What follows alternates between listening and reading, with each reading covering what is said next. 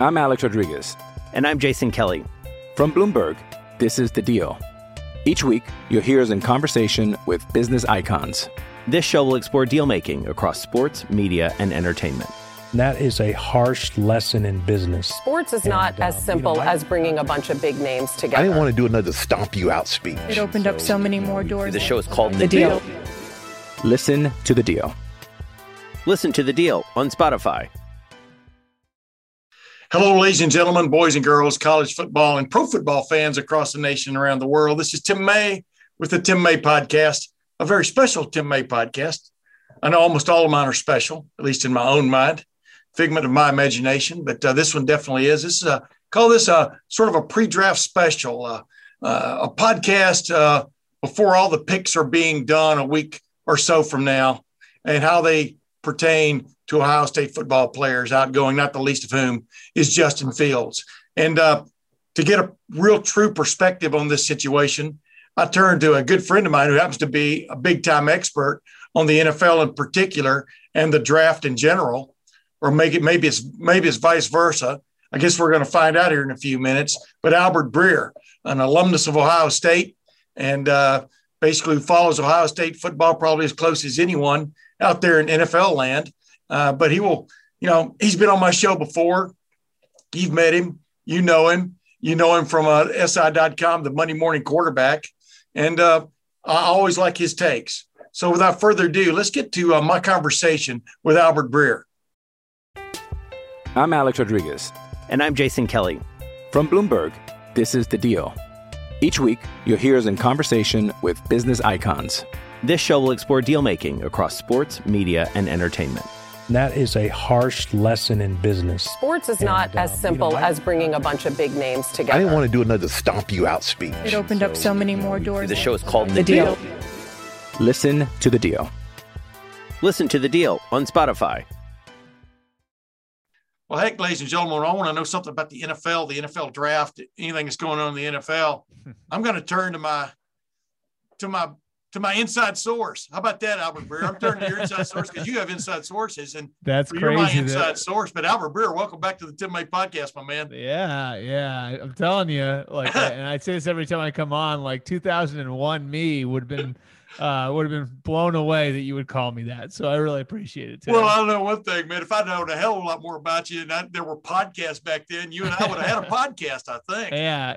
Hey, we both would have made a lot of money if we were that far ahead on podcasting. You got to spot that talent coming up. That's what I would have been doing. But I digress. Hey, let's get right to it, man. For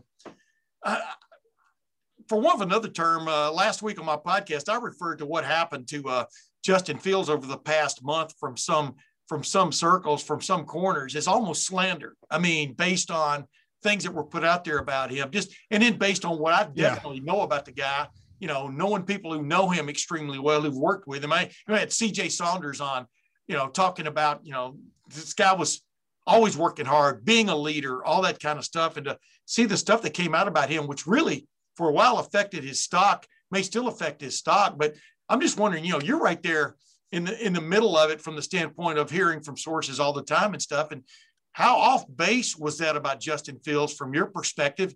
And how much will that hurt him in this upcoming draft? I mean, it's interesting. You hear a lot of stuff this time of year, and you have to kind of find a way to vet everything out. And I think what winds up happening is sometimes, it's like being in middle school where things can turn into a game of telephone. And somebody might take one piece of information and then it goes through 4 different people. And then, the piece of information that's, with the 5th person is completely different than what was with the first person. Yeah. So I do think part of it, for Justin is, and I've said this a few different places, I do think part of it for Justin is he's going to have to make strides in the classroom. And I don't think that is a knock on his work ethic. And what I've heard from people, even at Ohio State, the guy is a beast in the weight room. All you got to do is look at him to figure that out. Mm-hmm. They tell you that you could walk into the Woody. I'm glad I can call it that here because your listeners know what I'm talking about when I say that. Yeah. you walk in the Woody at 7 a.m. and like he'd be in there, you could find him throwing with Garrett or Chris. Yep. Like, so work ethic's not an issue. When you become a pro as a quarterback, you have to learn how to distribute your hours. You're going to have more hours. And I think he's going to have to distribute some of that to the classroom. Now there are things like that that he's been criticized by NFL people. I'm not talking about like anybody on Twitter or anything like that, by NFL people on tape. Places he's clearly going to have to do some work. But I don't think work ethic's an issue. I don't think leadership's an issue. I don't think anything physical is an issue. I think that there is some fine tuning that his game needs, which isn't a shot at him because 99% of the guys going into every draft are that way. Yeah. I think Trevor Lawrence is on a little bit of a different level than everybody else in this class, right? Like that's my opinion. I think, we throw the word generational around way too much. Trevor Lawrence is generational. Trevor Lawrence is in the category that Andrew Luck was in 2012, Peyton Manning was in 1998, John Elway was in 1983. Just what it is, right? Yeah. After that, I think the next four quarterbacks are relatively close to one another. And I think, the way this plays out in a lot of cases, if you look at the history of the NFL, it could ride on where those guys wind up going and how good the situations those guys have are. Of course. And and who they're playing with and who they're playing for. And so, I think Justin's in that next category, with Zach Wilson, with Trey Lance, with Mac Jones. And I can tell you this too, unequivocally, Tim, I haven't said this a lot of places yet, but it's part of my reporting and calling around over the last few weeks. Couple teams have him as the second quarterback in the draft ahead of Zach Wilson. Mm-hmm. Okay. Mm-hmm. And, I know the consensus has been like clear number one, clear number two. No, there are teams that have Justin number two. And people might say, oh, why would they tell you that? Like these are teams that aren't taking one, teams that are layering around that I know I can trust and have said to me, yeah, Justin's our second quarterback. Yeah. What's interesting, Albert, is I've told players, because I've been around Ohio State football for a long time, as you well know, since before you were born probably. But but the bottom line, I've always told players, you don't have to convince all 32 teams that you're capable, that you're a number one draft pick or a capable draft pick. Should be. You only got to convince one, right? And or maybe two, and then go from there. And you're right. It is a beauty contest, and it's a subjective beauty contest, for example. But I'll tell you what, I don't want to get too deep in it, but I'm just blown away by the New York, for example, if the New York Jets are considering Zach Wilson over Justin Fields. I'm just going, you kind of just had sort of a Zach Wilson in Sam Darnold. I mean, in some respects, although I think Sam Darnold got short shrift. But yeah, Justin is that different kind of guy. I mean, from the standpoint of, I think as you move forward in the NFL, you've got to be able to run. You got to be able to run some, if not all the time. Yeah. And I just think you got to look for that in a quarterback. And if it comes along with a guy with a great arm who can actually run a little bit, and Trevor Lawrence is that guy, by the way, you've got to consider him over a Mac Jones or a Zach Wilson. That's just my thinking. I mean, you've been in it for a while now. I mean, what is it trending that way, or am I wrong? Yeah, no, you're right. Like, I think Zach Wilson, I'd actually put Zach Wilson athletically closer to Fields and Lance than I would to Jones. Yeah. I think Zach's a gifted athlete. Like, he was a multi-sport athlete in high school. And I think you see he plays with pace. You know what I mean? Like, and I think that's sort of what's intriguing about him is if you watch him, like, and again, like, I'm not a scout, but I talk to a lot of people who are, like, I think what you see is he plays the game fast and he gets rid of the ball fast. And like everything about his game is fast. And so I think that's sort of what's intriguing about Zach versus some of the other guys is you watch and it's like, okay, like the ball's coming out. There's no hitch in his delivery. He can throw off platform. I think the biggest question with Zach, well, there are a couple questions with Zach. Number one is level of competition, which is obvious, right?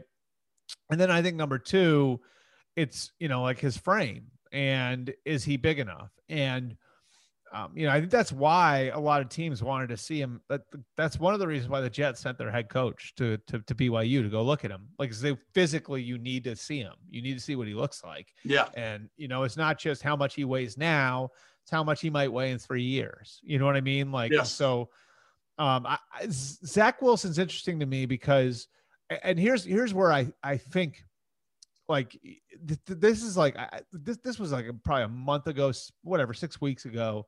But I remember talking to somebody about Fields versus Wilson. And the interesting thing about it was this guy compared Justin Fields to Justin Herbert. And he said to me, he's like, Justin Herbert going into 2019 was seen by all of us as the number 1 overall pick in 2020. Well, what happened? Yeah, exactly. We all had too much time. We all had too much time to pick him apart, and we had too much time to look at his flaws, and we were missing the forest for the trees, right? Like, Justin Herbert, 6'6", runs a 4.6 40, weighs 235 pounds, and probably could carry 250 pretty easily. Can put the ball wherever he wants to put it. And I think the whole idea was we overthought it on Justin Herbert. And I sort of wonder if that's, and that's where this evaluator was saying, that's Justin Fields to me. Yeah. We're overthinking it. Yeah. Like, it's all right there. And it's like when some of these kids play on such big stages and are on TV so much and have so much exposure, the risk is overexposure, because how many times can you look at a guy and just like good. Even Trevor Lawrence went through this, Tim. Oh yeah. Right. Sure. There was a spot in his sophomore year. I think it was a 4-game stretch, something like that. But there was a narrative out there his sophomore year where it was like, what was wrong with Trevor Lawrence? Right. And I think Dabo actually got that question and was like, what are you guys talking about? Yeah. And like, what was the truth? He was just kind of, as part of his development, went through some bumps, wrote it out. And he's still Trevor Lawrence on the other side, He went through that syndrome of, I can throw the ball through any window. You know what I mean? And he tried to, Yeah. So now, go ahead. It's fascinating because, like, then you look at Zach Wilson, and I don't want to take anything away from Zach Wilson. But he's totally worthy of being the 2nd overall pick. Totally 100% worthy of being the 2nd overall pick. But it's just a different circumstance, Yeah. Like, I mean, like, NFL scouts were scrambling to get information on him because he wasn't even, like, sure to be the starter coming into the year. Right. Yeah. And, I think as far as the general public goes, general public didn't know who he was until Thanksgiving, so it's interesting that way. And we've had so many cases of it the last few years too. Like, it sort of happened with Joe Burrow, I think, to a degree, where the public became aware of him later. Yeah. The year before that, if you look, Kyler Murray wasn't even starting, right? Like, right. Daniel Jones, like, most people didn't now I had asked around, and NFL people have been looking into Daniel Jones, but Daniel Jones was sort of a guy who got into the national consciousness a little late. And then the year before that, like, Baker Mayfield was, I mean, you covered Baker Mayfield live twice, right? Yeah. Like, how quickly did he go from fun little college player to number 1 overall pick? Transfer walk-on at Oklahoma at the number 1 pick. Yeah. Right? So a lot of people it's missed the boat. Yeah. It's just interesting. It's interesting to me how all these things work, because I feel like so much of it can be driven by narratives. You know what I mean? Like, and sometimes being on the big stage and being seen as the next big thing for an extended period of time isn't necessarily good. Well, people get tired of hearing your name. They want to hear about the new guy. Right. You know what I mean? Like, that even happened to Josh Allen. Oh yeah. Like, Josh Allen, like, if Josh Allen had come out after his 3rd year at Wyoming, like, when that would have been 17. Yeah. Like, would he have gone in front of Mahomes and Watson? Maybe. Right. Yeah. And then, like, he comes back for that last year, and Wyoming lost a lot. Like, they had like 3 or 4 guys who wound up in the NFL, which is great for Wyoming the year before. And then, in 2017, he comes back. Those guys are gone. no offense to anybody, the team around him sort of sucks. And now all of a sudden it's like, what's wrong with Josh Allen? So Dan Marino. I just think I think those things are always interesting. And I think Justin himself would probably tell you he played hero ball too much. Like what you referenced with Trevor, like kind of testing who you are, like what you can get away with. Like I think Justin, and I know he's been forthright with teams, but I think Justin would tell you, like, I probably tried to do a little too much in the second half against Indiana, and I probably tried to do a little too much against Northwestern when we were losing a bunch of guys due to COVID. Yeah, and Ryan Day kind of addressed that. We were talking to him a couple of weeks ago just about, for example, the Indiana game. And he just threw this out there. It wasn't. He didn't mean this as necessarily fag, more like testimony. At that point in the year, Justin is a legitimate candidate for the Heisman Trophy, meaning possibly, being the front runner or close. I mean, and of course that gets into you a little bit about, I want to make one more throw to really, they're up 35-7 or whatever it was. Yeah. Make one more throw and put this away, but there were all kinds of things going on that day, but yeah, you're exactly right. I think that, I just that game's interesting too. I'd like your opinion on something there. What? So somebody who would know said to me, I asked about that game, and somebody who would know said to me, you don't understand how hard it is to get a team coming out of a halftime with a huge lead in an empty stadium. Oh, yeah. I thought that was a really interesting point. Like that, you can tell them it's 0-0, but then they come out and there's no atmosphere, and all of a sudden one thing leads to another. Well, let me tell you this, Albert, it wasn't necessarily even Justin Fields' problem. I mean, the point was you're 35-7, you're playing against a team that's blitzing on every down, coming off the bus, as that old saying goes. And I think it was more of a little bit of a, shakedown, let down by the guys in front of him a little bit, because the pressure was getting there. And big time. And there were all kinds of factors that came into that. You're exactly right. And then when you kind of try to restart that footer, Sean Wade had a tough day that day, but you know what? His pick six is what won the game when you do the final analysis, because that was the only touchdown for Ohio State in second. But you're right. I mean, there were all kinds of things. But here's what drives me nuts, like you were talking about. People look at that game and they'll look at the Northwestern game and go, there's Justin Fields. But then you don't look at the Michigan State game. When he ran the ball, he did whatever it took that day for that team to win. They're missing 3 starters on the offensive line due to COVID, et cetera. He's getting bad snaps from the backup center, and he did everything he could to win that game.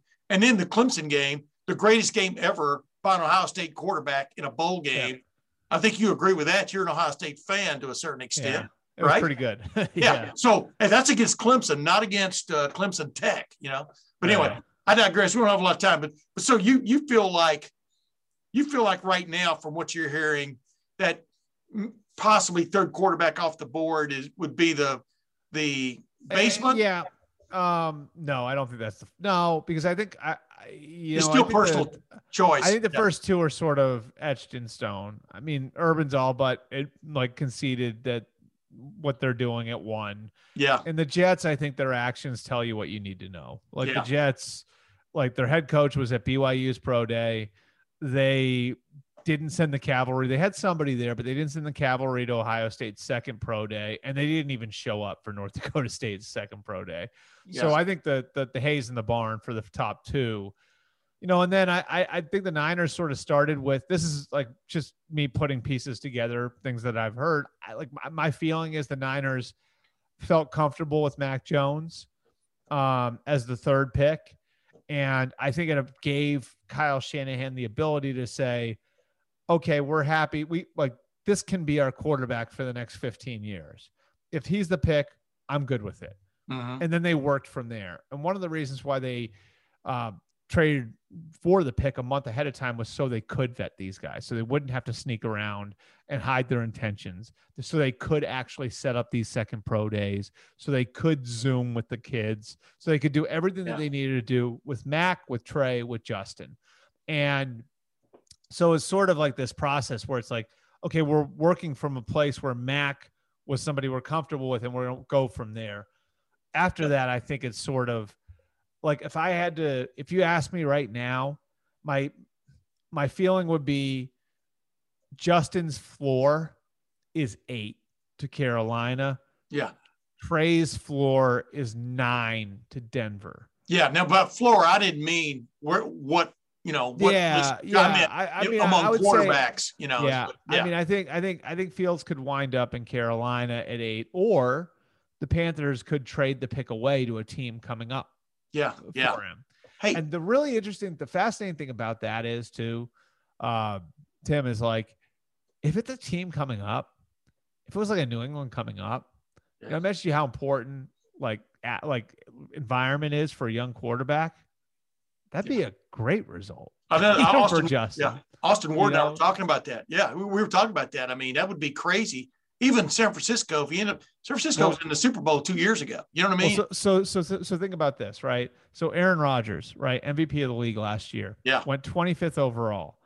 Normally, these guys are thrown into bad situations, the high picks, because the worst teams are picking at the top of the draft, right? Yeah. Yes. Aaron Rodgers slides all the way down to 25, winds up with the freaking Packers. You know what I mean? Oh, yeah. Gets to sit for 3 years in a stable organization, gets to learn. And then when he becomes starter, he's throwing to Greg Jennings and Jordy Nelson in their prime. Yeah. Right? Yeah. Patrick Mahomes, like a team comes up, he slips to 10, which allows the Chiefs, who were in the playoffs the year before, to come up and get him, right? Yeah. Now all of a sudden he gets to sit for a year, and Andy Reid's his coach, and he's throwing to Tyreek Hill and Travis Kelce. Yeah. I mean, like, and I'm not saying these guys wouldn't have made it otherwise, but I don't think that's a coincidence. You know what I mean? Yeah. Like, I don't think it's a coincidence that like a couple of guys who slid a little, even Deshaun Watson, like, the Texans have had their problems the last couple of years, but before that, they're relatively stable. Yeah. Deshaun Watson had one head coach the entire time. He was thrown to DeAndre Hopkins for most of his career. Like, it's just like, I think if you look at a lot of like, and it's not taking anything away from any of these guys, but sometimes a player slipping a little bit can naturally put him in a better situation. Yeah.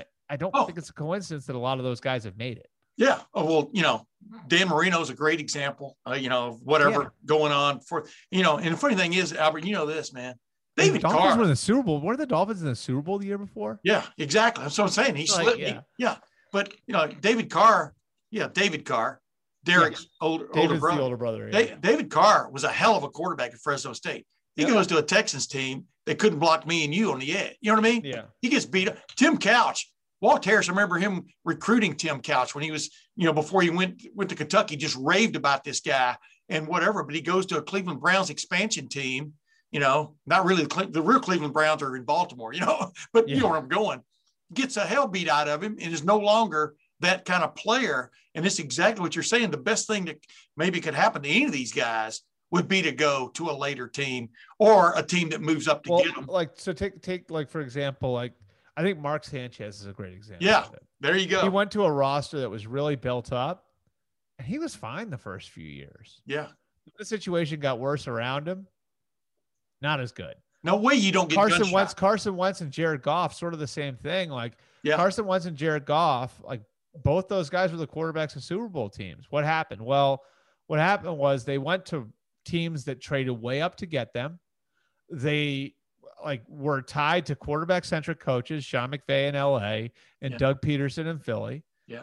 And for the first 4 years of their career, the teams could load up because those quarterbacks were cheap. Then what happened? Yeah. Well, the talent sort of disintegrated a little bit. Now you don't have the money anymore to put to fix the holes that you have on your roster because you're paying your quarterback. My God, it doesn't look the same anymore. No. You know what I mean? You're right. So, yeah. So I just think it's the most important position on the field, but it's also very reliant on things being right around it. Yeah, I was going to say it's a draft lottery, but for the players, it's like a lotto. If you get called up early, you get this big paycheck. But it is a lottery from the standpoint of the play. It is a gambling situation for the teams because one of the things before we move on, I wanted to ask you about a couple of the guys, Buckeyes.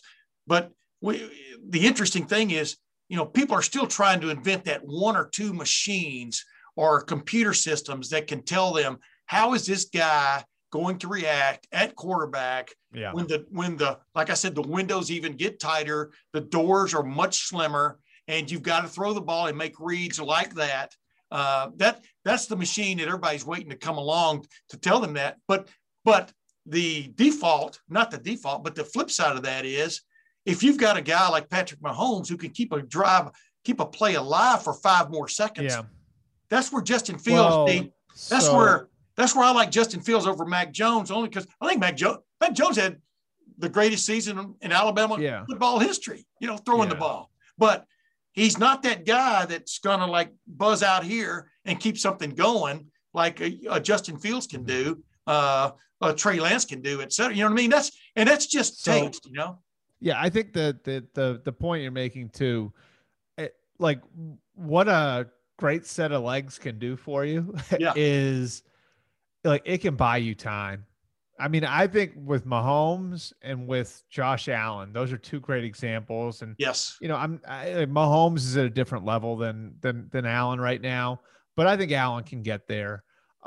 Both those guys have become, one case great, in another case borderline great, and they've done it because, like, in a certain way, because their legs bought them time to develop. Yes. Like the fact that they could make plays off schedule, that they could throw off platform, that they could do things other people physically can't do. It bought them time to develop, and eventually, like, I think those 2 guys, like, it's the job of the team is to figure out, okay, like he's going, like this will buy him some time to develop. Now I got to figure out mentality, work ethic, intelligence. Like, does he have all of that? And I've talked to the Chiefs and the Bills about this. Like, that was part of the equation for them, was here's all the physical stuff, and then here's all this intangible stuff, the stuff that's harder to get to. Yeah. And we think they have both. And they haven't put them together yet, but this over here, like the talent part of it is going to buy them time. And then this over here is going to be able to cash the check. Yes. That the talent is writing for them. Yeah. And I just, yeah. And I think that's sort of part of the whole equation, where I think for traditional quarterbacks, the quarterbacks that we grew up watching, you're sort of threading the needle a little bit, because I think it's harder for them to prove themselves as fast because, they have, I think, a steeper learning curve coming in. Yeah. And here's the other secret that everybody knows, dirty secret about playing quarterback in the NFL anymore. What I'm getting to here is the toughest thing to do is at the snap, look up and figure out what the hell is going on the defensive side of the ball on a consistent basis. The easiest thing to do is if you can buy time 3 or 4 or 5 more seconds by even stepping up. I mean, Ben Roethlisberger has been a great eluder of and that he can't, but he's great at moving in the That's pocket. what Ben was early in his career. But suddenly the defense becomes much simpler when you've got 4 or 5 seconds going instead of just 3, if you follow my drift. Because now it's like, it is what it is. And if you've got receivers who are on board, they can find the open spot and boom, you're throwing the ball. I mean, Patrick Mahomes has flourished in that kind of situation until, as you wrote that great story after the Super Bowl, Todd Bowles and what, Tampa Bay did to him and to the Chiefs was borderline genius, in my opinion, about how you handle a guy like that. But then, it's funny. I'm making this point about mobile quarterbacks. And then, of course, Tom Brady wins another, Super Bowl. So, I mean, anyway. I just think Brady, and I covered Tom. He's different. He's, I've covered Tom for 15, 16 years now.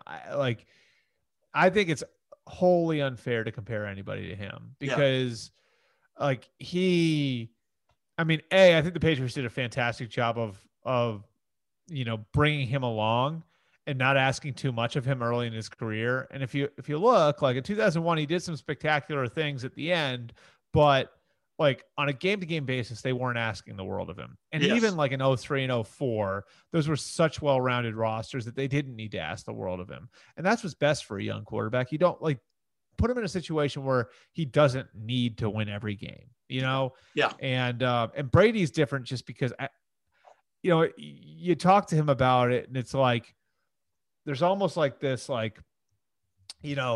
the talent, like your physical ability goes down and your mental ability goes up.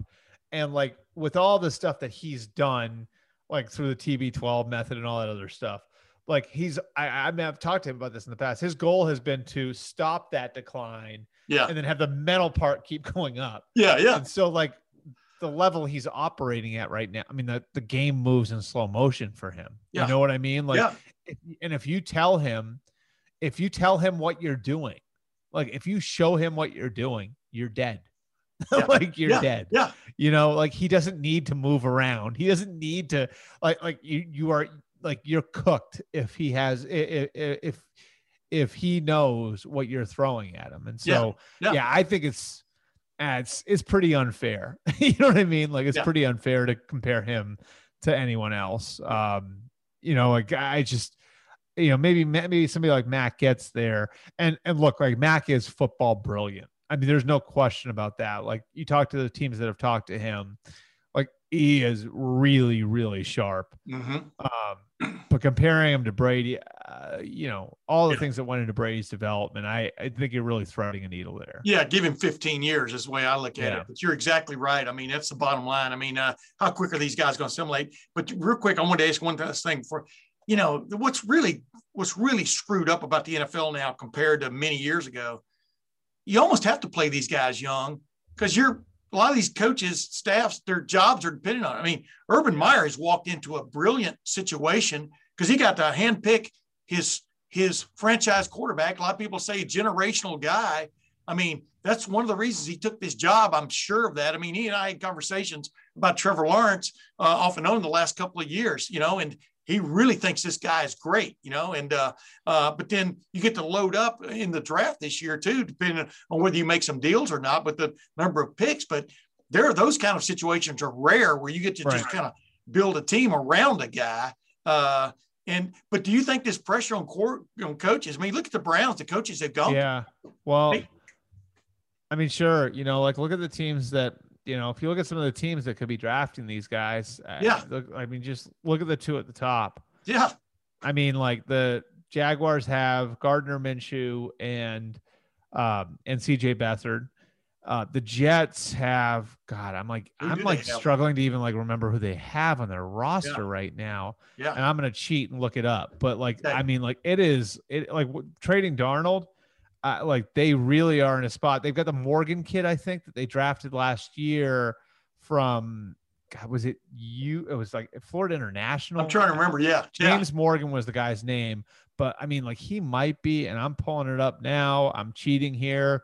I'm going to admit it up front so everybody knows what I'm doing. James Morgan. So James Morgan would be the guy who's at the top of the depth chart right now. And then Mike White, who was like sort of on and off the Cowboys roster, is the other guy. So you look at the Jaguars and the Jets, and it's like, like that's going to be their starters, you know? And obviously San Francisco is different because they still have Jimmy. Atlanta would be different. They have Matt Ryan. Right. Carolina has the flexibility to start Sam Darnold. Denver would have the flexibility to start Drew Lock. But I mean, the idea that you can sit a quarterback, you know, I've got a chart that I keep. Really the turning point for this was 2008. And I don't think it's a coincidence either that like that was the year that Matt Ryan took a Falcons team that was supposed to be rebuilding to the playoffs, and Joe Flacco went with the Ravens to the AFC Championship game as rookies. Yeah. And really since then, if you look at it, it's very, very rare. In fact, I think the only two that were true red shirts, and there are other different ends of the spectrum. Do you know who they are? Over that time since 2008. Might surprise you a little bit how different the two are. Patrick Mahomes is one. Mahomes, yeah. Okay. Yeah. And Jake Locker is the other. Yeah, Jake Locker. All right. So they don't seem to have anything in common, those two, right? Yeah. You know what the commonality is? The tie? Ty Willingham? No, go ahead. No. The tie is both those teams contended. The tie between those two is like, because normally guys who get drafted at that position in the first round get drafted high, and that normally means you're going to a bad team. And what happens with bad teams is bad teams will get to the middle of the season and they'll be 3-5. They'll be 4-8. And you know what happens then? If the rookie's not starting, everyone's calling for the rookie to get in there. Oh yeah. So eventually they get to the point where they just throw them out there. And you know, like if you look at like Tennessee in 2011 and Kansas City in 2017, they had the flexibility to sit those two guys, Jake Locker and Patrick Mahomes, because they were contending.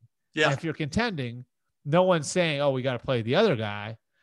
It's just so like, that's why I think for most teams, it's really, really difficult to truly redshirt a guy. And that's where like a San Francisco San Francisco actually has the flexibility to do it, because they do have a team that's ready to contend. And here's the other thing about Patrick Mahomes. It's so cool. I'm just thinking where you were talking there. He almost has to play finally though, for you to see his genius. You know what I mean? Yeah. I mean, just although they knew, I will say this, like I can still remember. So in 2017, before the opener, I'm on the field, and it's the Chiefs and the Patriots. And I went over to somebody high up with the Chiefs, and he and I had known each other, and so we're talking and everything else. He's, hold on, you got to see this. And so he pulls out his cell phone, and now remember, Alex Smith's like 2 hours from starting the opener right now. Yeah. They have no plans to play the other guy at all. Yeah. Yeah. So you have to see this.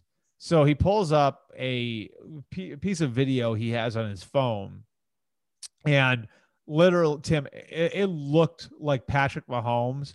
It was like he was running one way, throws the other way, and the ball literally looked like it almost went through somebody. Wow. And landed, and I'm not doing any justice to it, but it was like the most unbelievable thing I've ever seen. Yeah. Yeah. And he's like, we're going to be, and he like looked at me. He's like, we're going to be okay at quarterback for a while. You know what I mean? Like, yeah. So they knew there was stuff in practice they knew, but you're right. There's parts of it too that, you won't know until you actually see it out there. What's funny is if a guy was coming along throwing no look passes right now, people go, that's not going to work. It's not prototypical. That's not prototypical. Right. And usually the non-prototypes are the ones who have ascended, like Bart Starr, right on down the line. Hey, real quick, let's hit on a couple and I'll get you got it. I can't believe Wyatt Davis isn't being talked about as a sure first round draft pick, the guard from Ohio State, grandson of Willie Davis, former Green Bay Packer great, who's son of Alvin Mack from the program. Autograph I got like in '64 when we vacationed in Wisconsin. Anyway, my point is, I still had in there. I told Wyatt about that. He laughed. I told him the line was too long for Bart Starr. No, I'm just joking. But what number one? What do you see out of Wyatt Davis from the standpoint of could he ascend into the first round? I know it's all what a team needs, et cetera. So I think what's happening on the offensive line, you've got it's a good year for offensive linemen, and the NFL really needs it. There's a shortage of offensive linemen in the NFL. So I think what you're seeing is there's one elite, no doubt about it, left tackle prospect, and that's Penei Sewell, who has some maturity issues, but he's going to go somewhere in the top 7 or 8 picks. Yeah. So he comes off the board, and then after that, you've got a bunch of really good players. I think Slater's near Sewell as a player, but he might be a guard and not a tackle. You've got Elijah Vera Tucker at USC. He's probably a guard and not a tackle. Even like a Tevin Jenkins, he's probably a guard and not a tackle. And then you've got guys like Christian Darrisaw and, Liam Eichenberg and Sam Cosmi, who are tackles, but maybe just good tackles, maybe not great tackles. So you got this group of guys who played tackle in college who I think teams are going to value above the top guard prospects. Yeah, sure. Because they're going to say, well, if we can take a tackle, if we can take this guy, maybe he's a tackle. And if it doesn't work out, we'll move him inside the guard. Sure.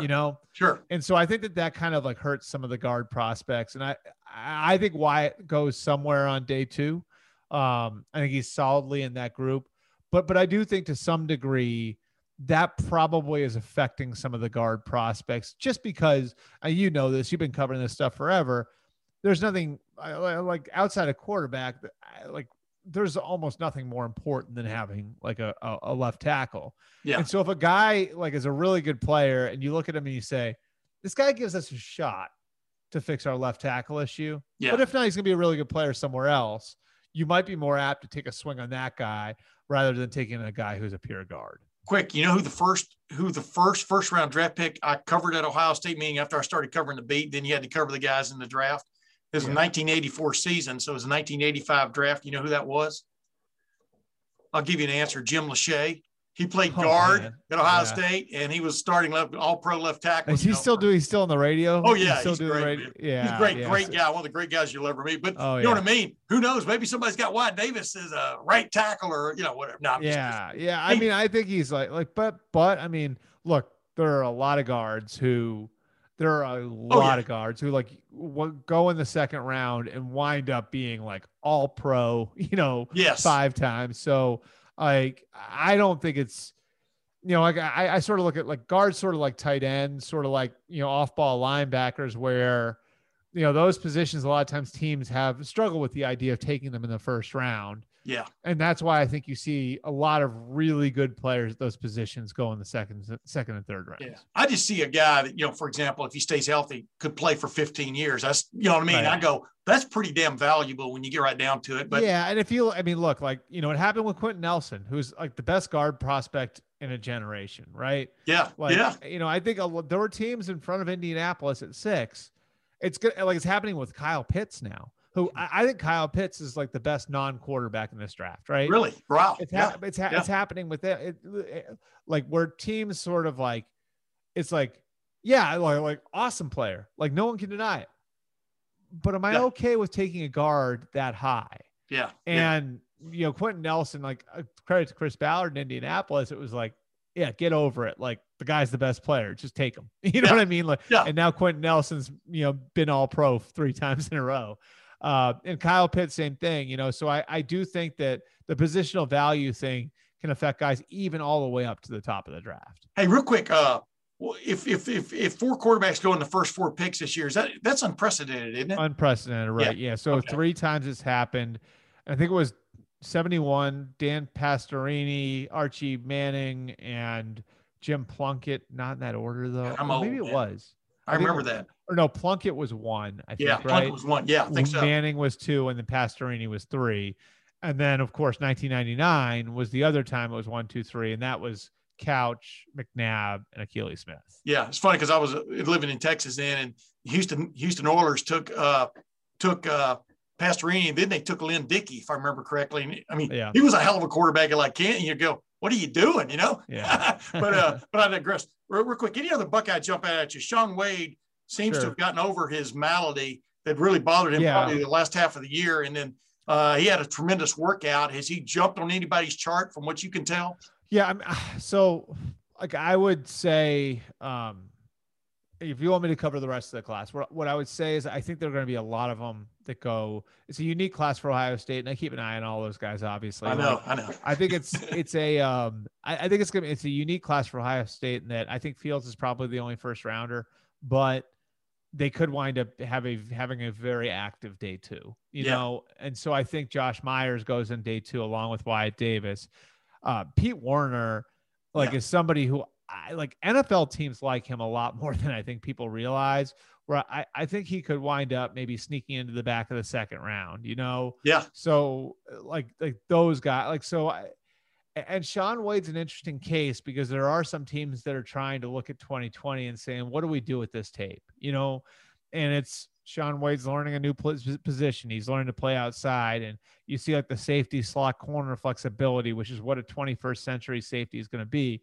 And so, I think teams kind of like working their way past like what 2020 was, because 2020 is kind of like, it's a tough eval there.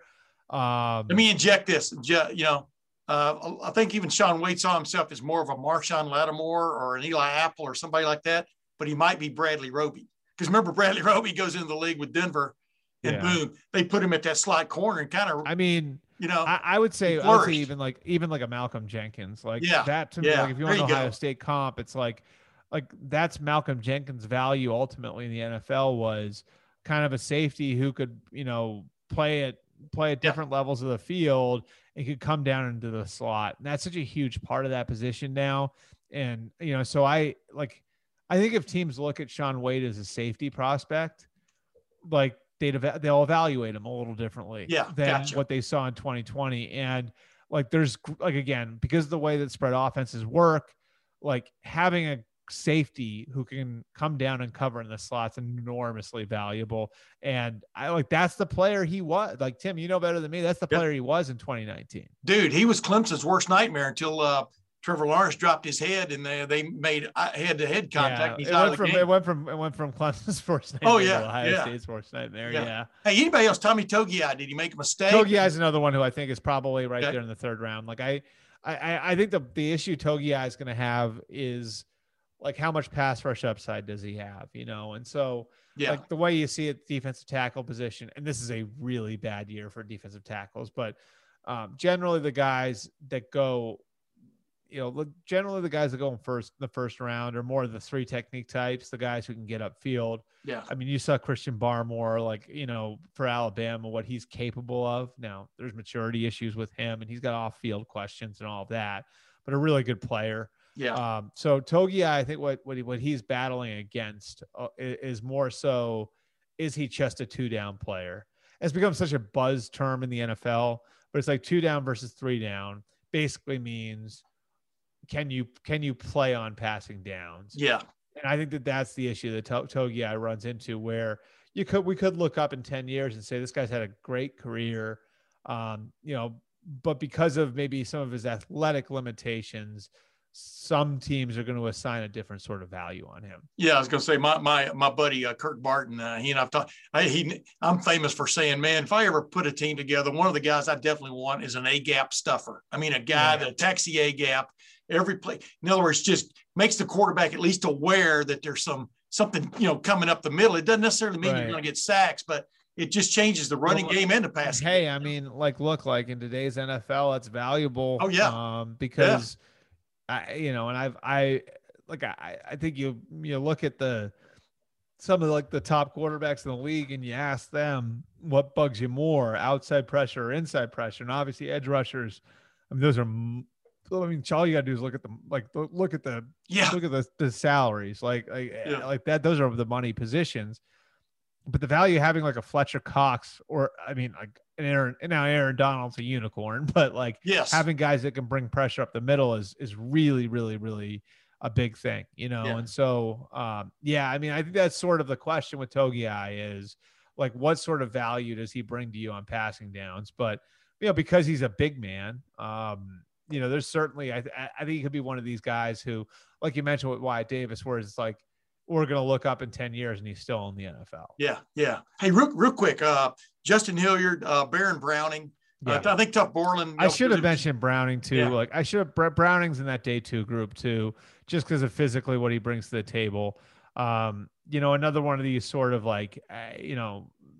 do you play him more as a pass rusher in the NFL?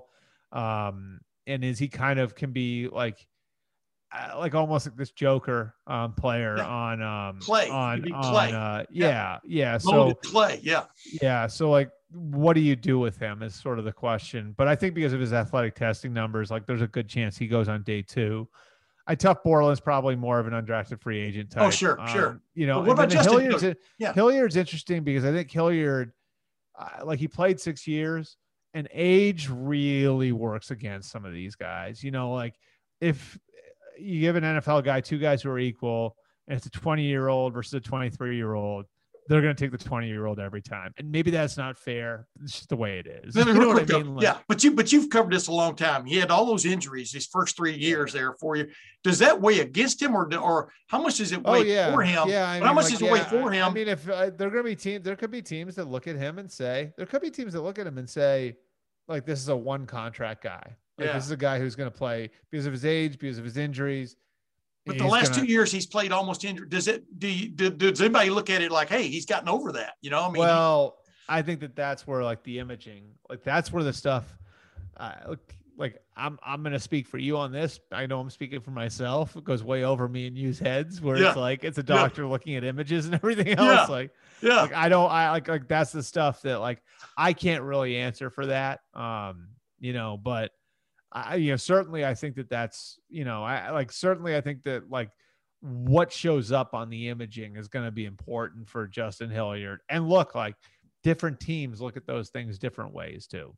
Yeah, dude, before we go, you just brought it. What shows up on the imaging, if it hadn't shown up on the imaging, Nick Saban might still be in the NFL, but he didn't get Drew Brees. I mean, isn't it crazy? Isn't it crazy the stuff that happens, you know? That one thing, yeah. I mean, you think about it, that one thing, and now all of a sudden, if he's got Brees there, like how does that change the course of things in the AFC East? You know Saban versus Belichick. I mean, maybe Belichick is, you know. Yeah. Well, I'll leave you with the best one. I think the best one ever to me is what if Peyton Manning came out in 1997? Yeah. What if he had declared, and if he comes out in 1997, and the whole story was that like he didn't come out because Bill Parcells, who was the Jets coach at the time, wouldn't guarantee Archie that he was the first pick. That's the old urban legend. Yeah.